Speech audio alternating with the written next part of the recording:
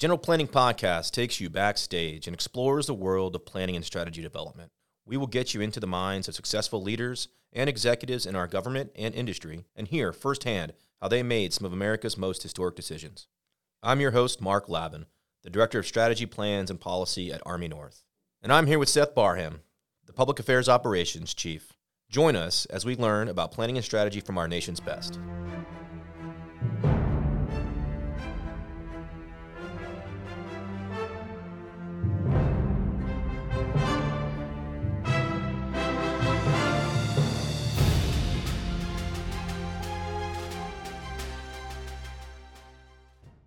Welcome back to this episode of the General Planning Podcast, U.S. Army North's podcast network.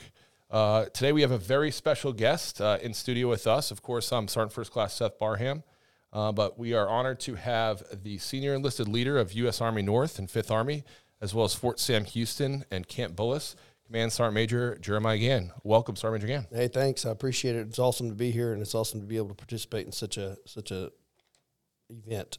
Yeah, it's groundbreaking. I mean, we're trying to get our name out there. The podcast, it's in its infantile stages, but we wanted to have you. Something we should mention is you're our first senior enlisted leader, first enlisted personnel on the podcast at all. Oh, that's awesome. And, Army North does so much across the nation that it's really good to get the word out there on not only what we're doing, but the people that are inside the organization that are making it happen every day. So this is phenomenal. Well, again, we appreciate you coming on, Sergeant Major, and we'll go ahead and get started. Well, why don't you just go ahead and you're originally from, I want to say it right because I've heard you say it, and I know people say it wrong, but Missouri. I am from Missouri. That is correct. So most of the times those that are from Missouri will say it that way, and it's an easy way for us to tell who's truly from and what part of Missouri you may happen to be from.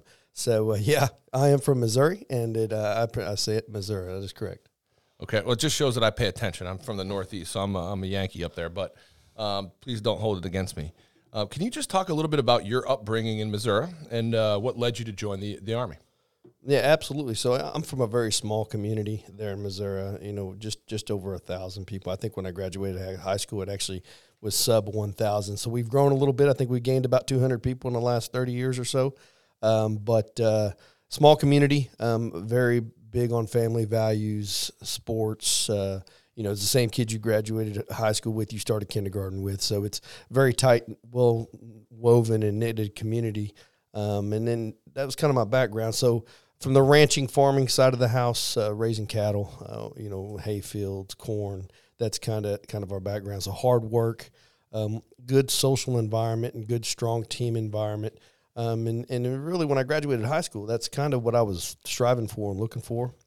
My father was a career soldier, so it kind of helped a little bit. He being a retired sergeant major, he didn't force me. He didn't push me. He basically said, it's an option to look at it. And that's what I didn't really know what I wanted to do. I joined the Army for 4 years, like I think most people did, and about 2 years into it, I was absolutely in love. Head over heels. It's exactly what I thrived for. It had that team environment, that family cohesiveness, and it really provided for my family on a level that couldn't, your typical job straight out of high school couldn't do. Oh, absolutely. What did your I didn't know that your father was a retired sergeant major. Yeah, so my family's very military oriented, I guess you could say. My dad's a retired sergeant major, very well-to-do in his own right, and then follow on retired civil service. And I've got a brother that's a CW3. He's a Black Hawk pilot. I got a brother that's a first sergeant in the Guard. My son's following in my footsteps and married a combat arms female. So very much intertwined in the military, and it's a big value to us as a family cohort. And there's several across the Army that are that way. And I don't believe it's a family business, although it is a family business. So we're constantly bringing in those first generation soldiers. But I think that touch point in maintaining and seeing the value that you grew up in, and being a part of that because you see the value, I think is something that's should not be dismayed, but should be really cultivated as well.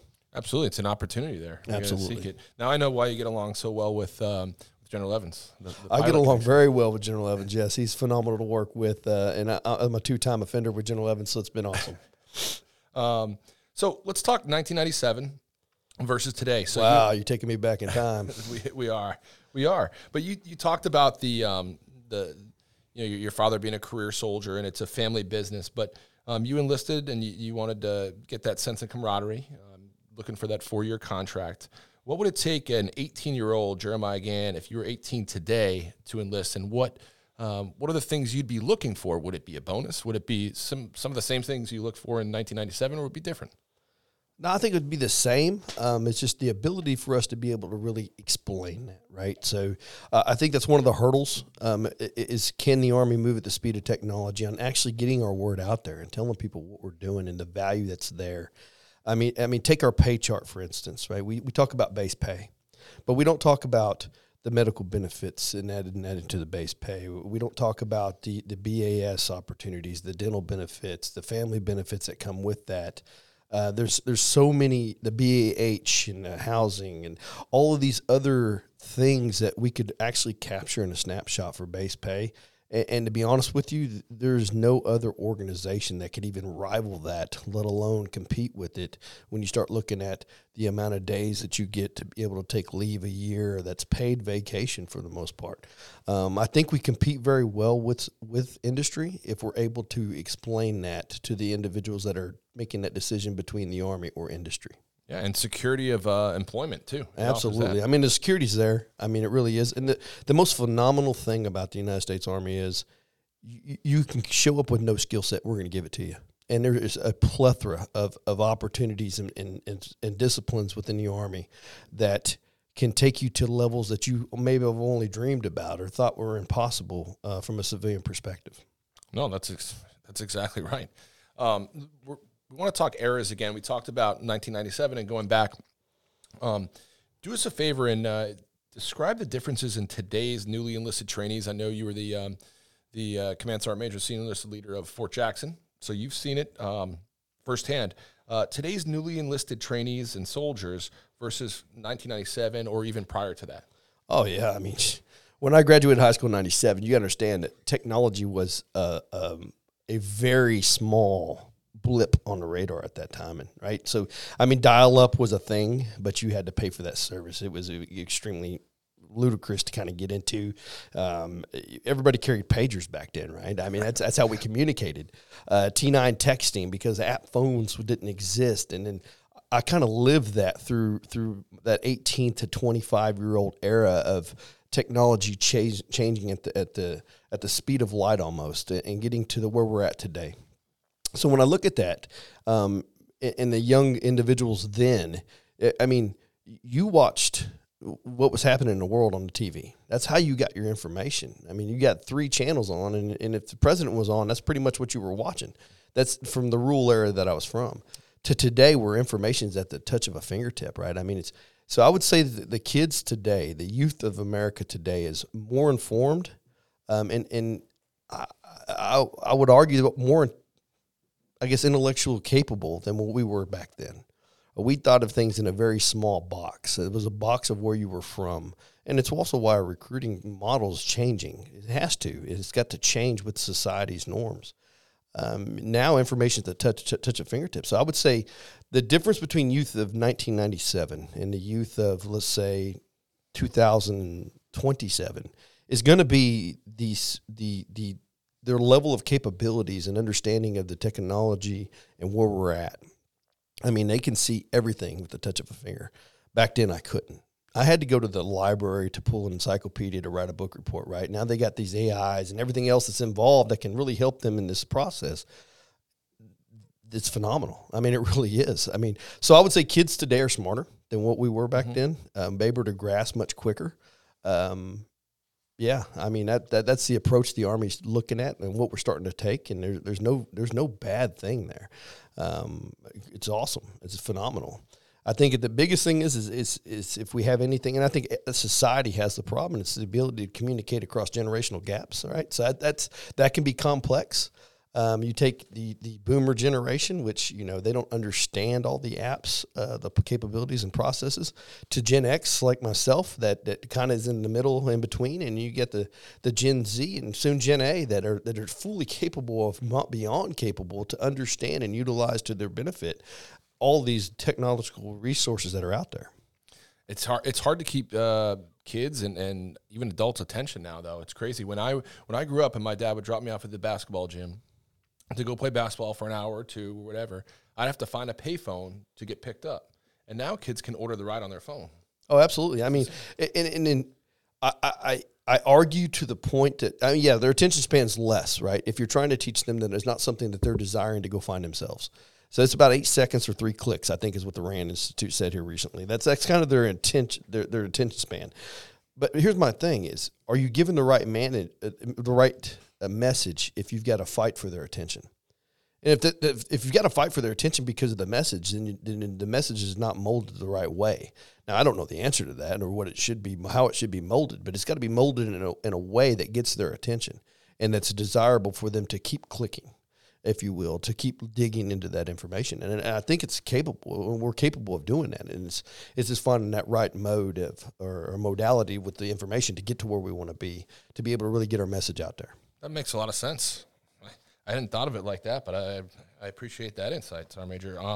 Let's shift gears a little bit. We'll talk absolutely. Army schools, if you don't mind. Okay. So your Army schools list, your bio, reads a lot like a CVS receipt. There's a lot of stuff there. There's a lot to take in, and you've attended a lot of schools, Ranger, Sapper. So what is your favorite Army school, or what was your favorite Army school? And you could be like Tom Brady and say the next one. But what is your favorite Army school you attended and why?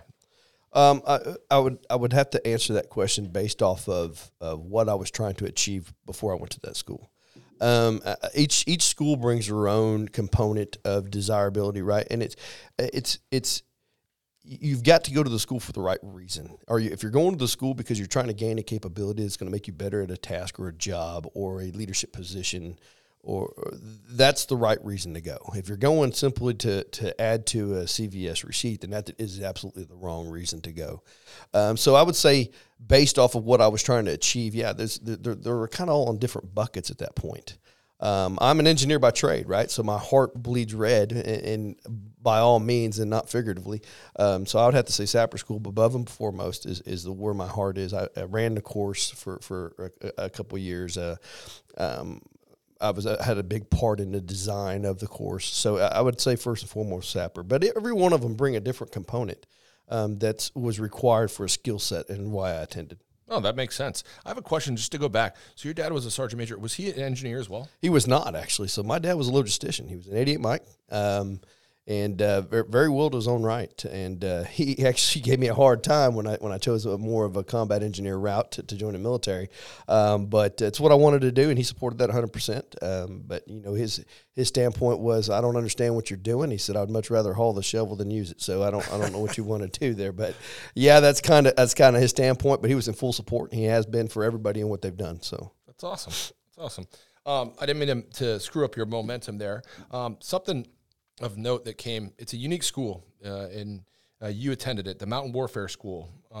Can you describe how it went for you and the uses for someone who might want to go to that school? Oh, absolutely. So I went to a Mountain Warfare School, I believe it was a staff sergeant when I went, and it was back then under the legacy of ERAT, Engineer Recon Assault and Attack Team. So I moved a lot with dirt teams back in the day.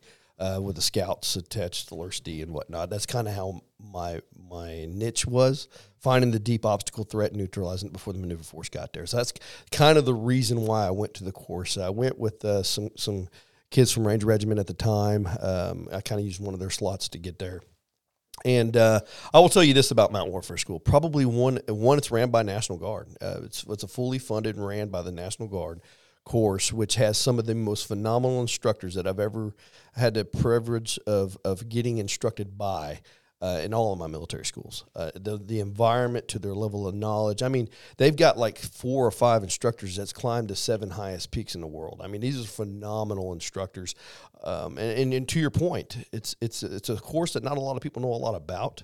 It's a physically demanding and intellectually demanding course, but it's not one where they beat that drum. I mean, it's very clear. Here's our expectations. This is what the requirements are. This is the gates you got to meet. And it's an environment where learning is very conducive. And I enjoyed the course. It was phenomenal. It's in Vermont, correct? It is. It's Vermont, in Camp Jericho, Vermont, going all the way up to Smuggler's Notch. I mean, it is phenomenal. It's a phenomenal course.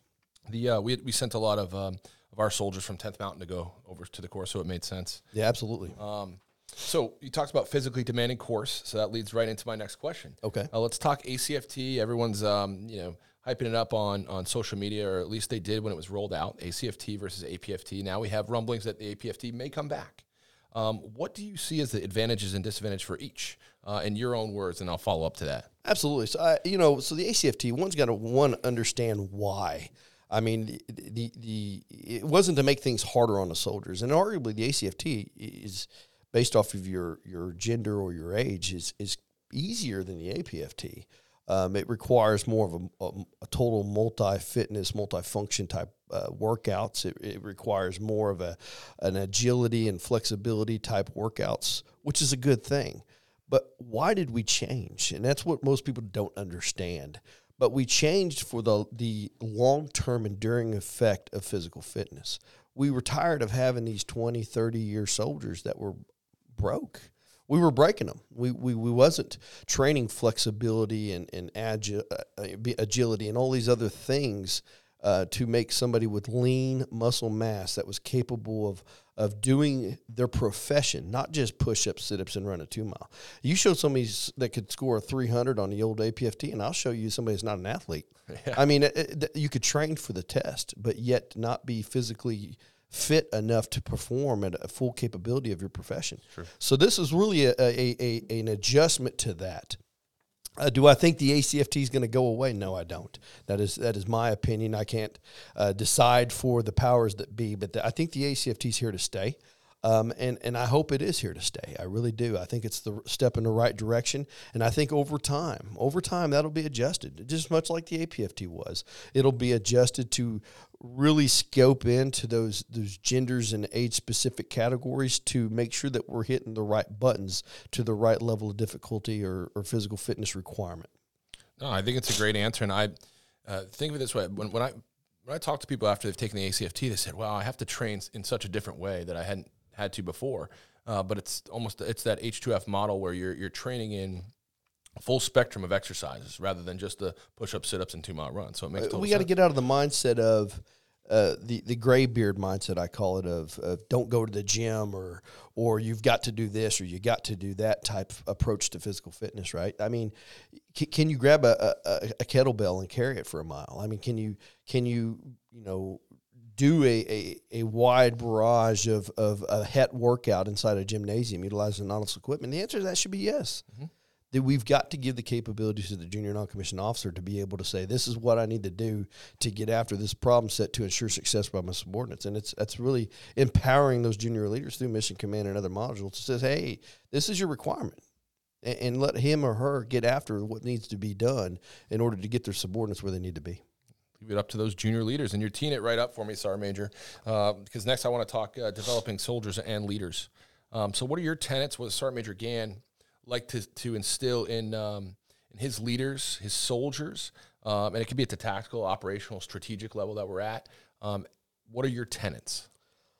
Oh man, so I mentioned it earlier, but I believe there's a process in communicating across generational gaps, right? So it's, for instance, at my level, sitting at the 3-star level, I can transmit information.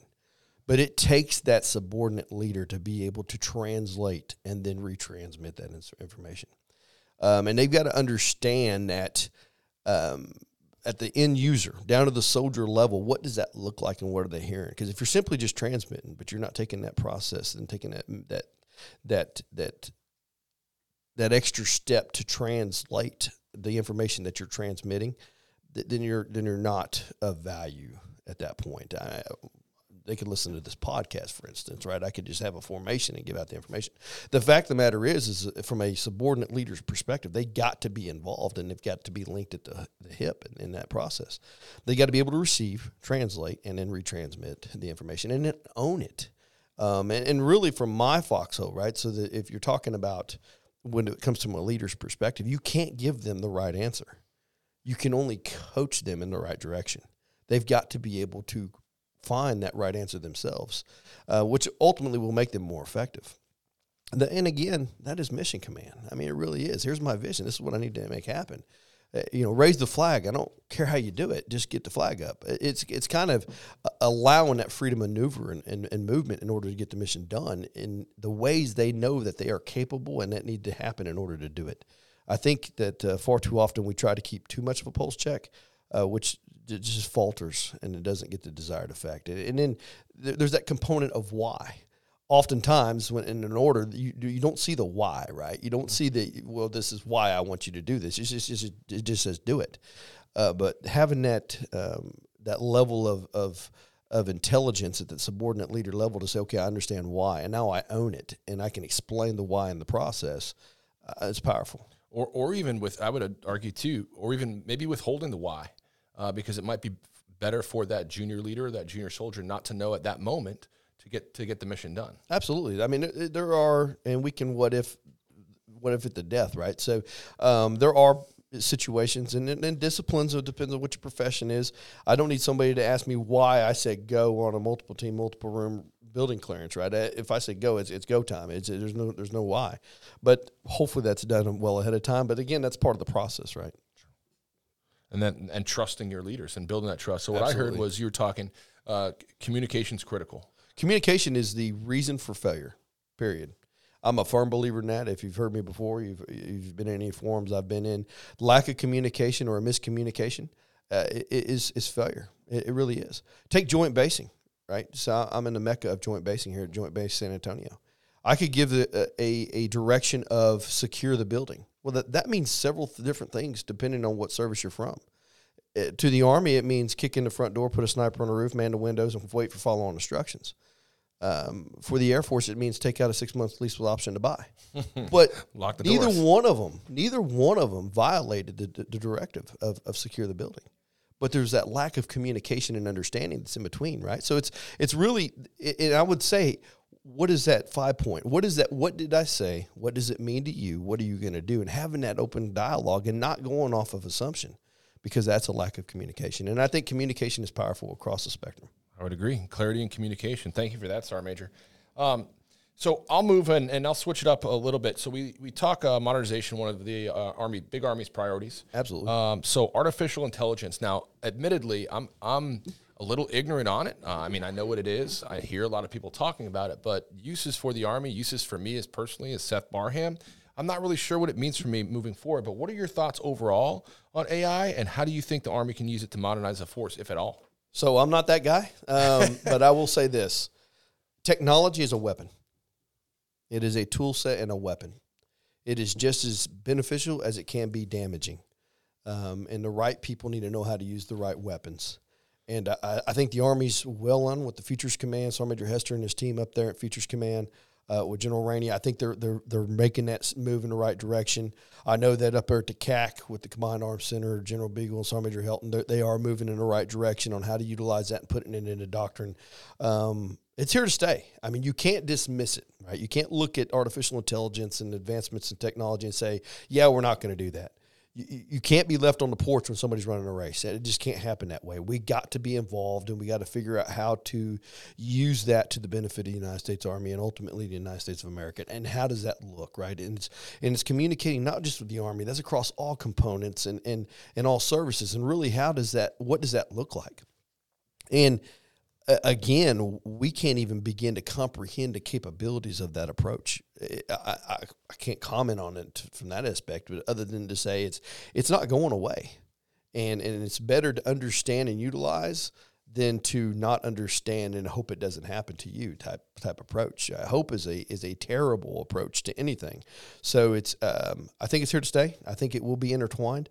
I think the generations that join the service for the next couple of generations are really going to be powerhouse players in that realm and aspects.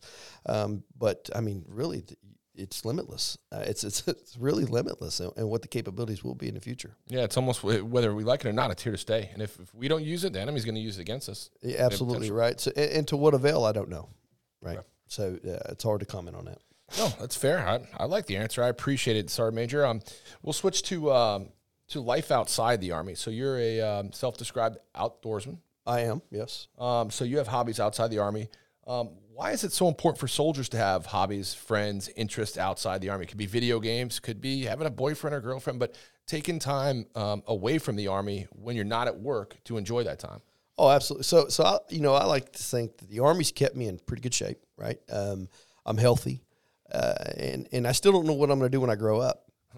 I mean, that's kind of the realm I'm at. All right, I hit 26 years in the military just a few days ago, and I was talking with my wife. I'm still trying to figure out what I'm going to do when I grow up. But there's so many things that I love to do. The Army's made it capable for me to do. I love to hunt. I love to fish. I love to make my own bourbon. I distill. I got honeybees.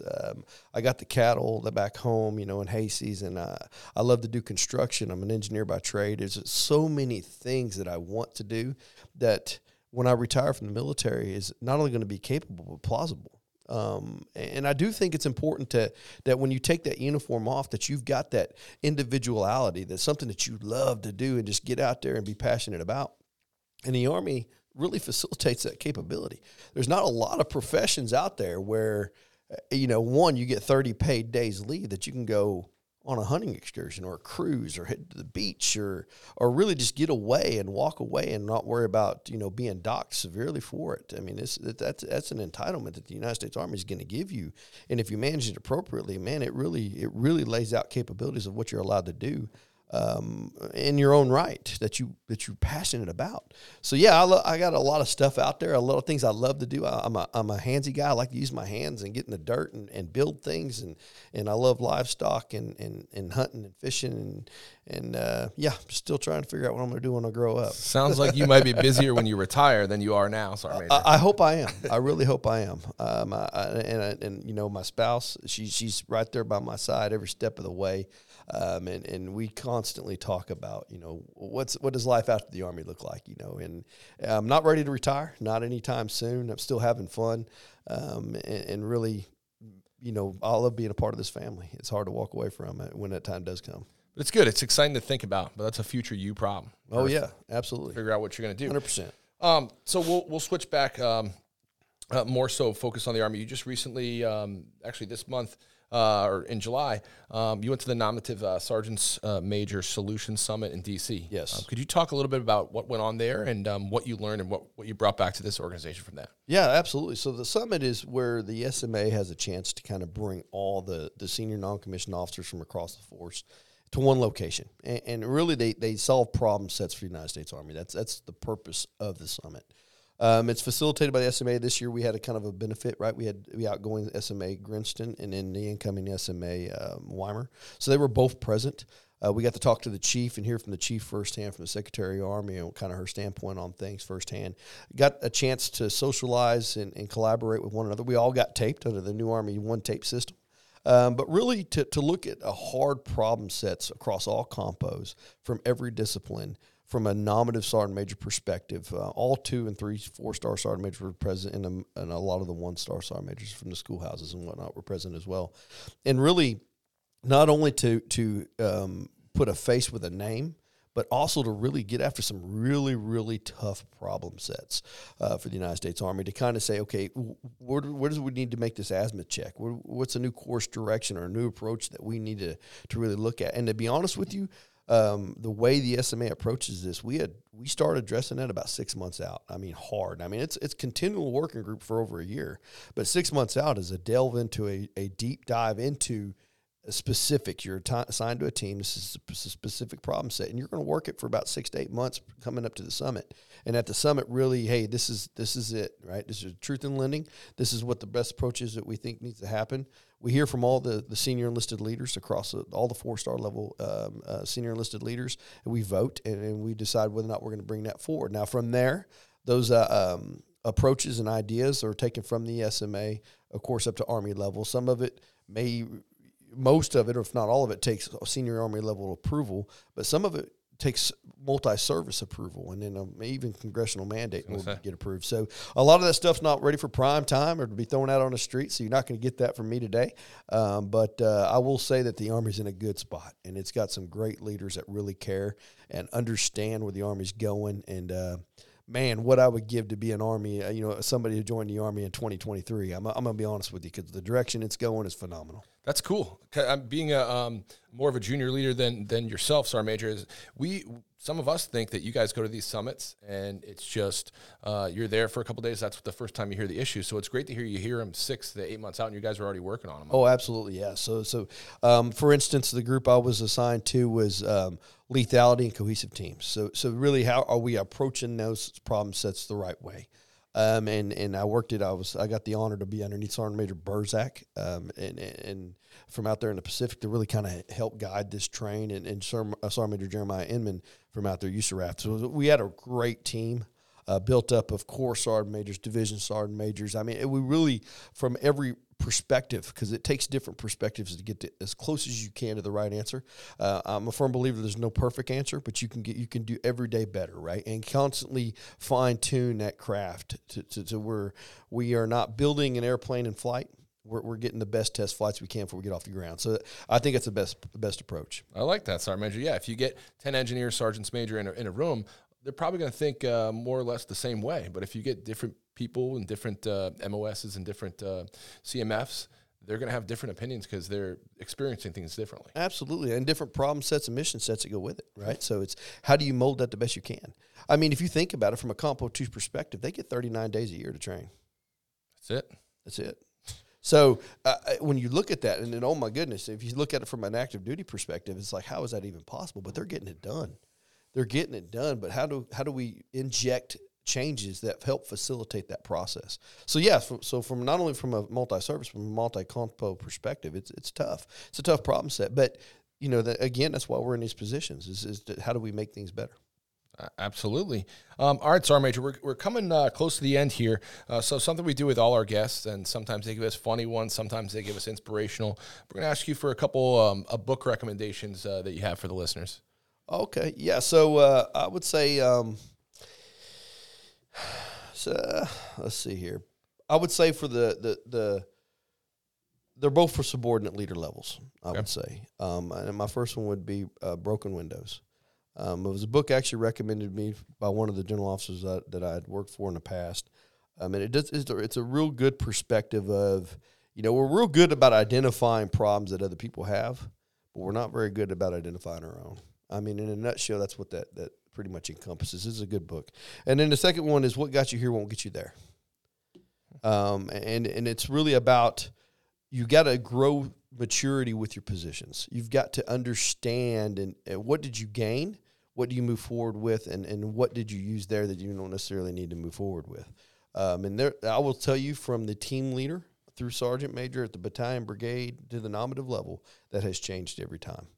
It is something that you can tell when people aren't able to figure that out. But if you're able to figure that out and have that personal intelligence to be able to say, okay, I got to grow, you'll be more successful. Because as soon as you have that mindset of I've made it, the I've made it mindset, it's time to retire. You're done. You're done maturing. You're done growing with the organization and with the Army, and really at that point you're dead weight. So those would be my two recommendations. Well, that lines up perfectly with your tenets I had written down of developing soldiers and leaders. Is be a dynamic leader. You have got to be willing to change with the times and with the people. So, well, I appreciate that, and we'll end with our last question. And you mentioned it several times about being excited to be a soldier in 2023. But what gets you, Sergeant Major Jerimiah Gan, excited for the future of this Army? Oh man, that's a tough question. There, actually, it's a simple question, but with a tough answer. I would say, with the progress that senior Army leaders have taken to set up the conditions for future success. I mean, you got to take, right? So everything from the promotion of the centralized promotion system to where we went from a promotion of attrition, right? As you've been in the Army the longest, you're the number one guy on the list, to actually promoting the cream of the crop. We went from 1 to N. If you're number one, and number one's going to get promoted first. That in itself is a drastic change. To what we've done through technology and our mode of education and how we're training and our learning processes and the changes that we're making within the professional military education systems. I mean, everything is setting up the individual for success. I mean, it's phenomenal. I mean, not that we didn't in the past, but I think we're taking a better approach to it going into the future. But think about it. The United States Army is an organization where you need absolutely no certification or training simply to qualify to join. We give you the tool set to not only be successful in the United States military, but to be successful in whatever discipline that is and wherever you want to take it. With the new retirement system, you get a 401k that the government's going to help on a match basis to really set you up for success for life after the military. I mean, the new physical fitness approach to where we're not breaking you anymore. We're giving that long-term health and fitness, all the way down to the family services that are provided. I mean, there is no other competing with industry organization out there that takes the approach that the United States military does with taking care of families. And really, we got to do better on educating the masses on what our benefits that we're bringing forward are. I think we're getting there. I know that the chief sees it. I know that the SMA sees it. I know that the incoming chief and new incoming SMA see it. I know that we got the right team down there at USAREC that's really going to get after it and make some drastic changes. But we can't keep doing the same thing we've been doing for the last 40, 45 years and expect the same results. The people have changed.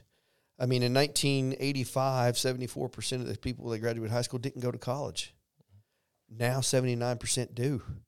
I mean, the cohorts that we're going after alone have changed drastically. So we've got to change our approach. I think we're doing it. It's exciting, man. I think those that really do see the value in it and that make that decision will be looking back at their 30 years later at themselves and saying, "Man, did I nail this? I got this right." And then we just got to do a good job of, every soldier is a recruiter and getting out there and telling the story and letting them know, hey, here's your options. The kids don't want to know, be told what to do. They want to see what's capable and what they're eligible to do. And it's really having that conversation. Well, that was a loaded answer, like you said, Sergeant Major, but I think it was a very good one, so I appreciate that. No problem. I appreciate you coming in, and thanks for being the first senior enlisted leader we had, leading the way for U.S. Army North and the General Planning Podcast. And Sergeant Major, strength of the nation. You bet. Thanks.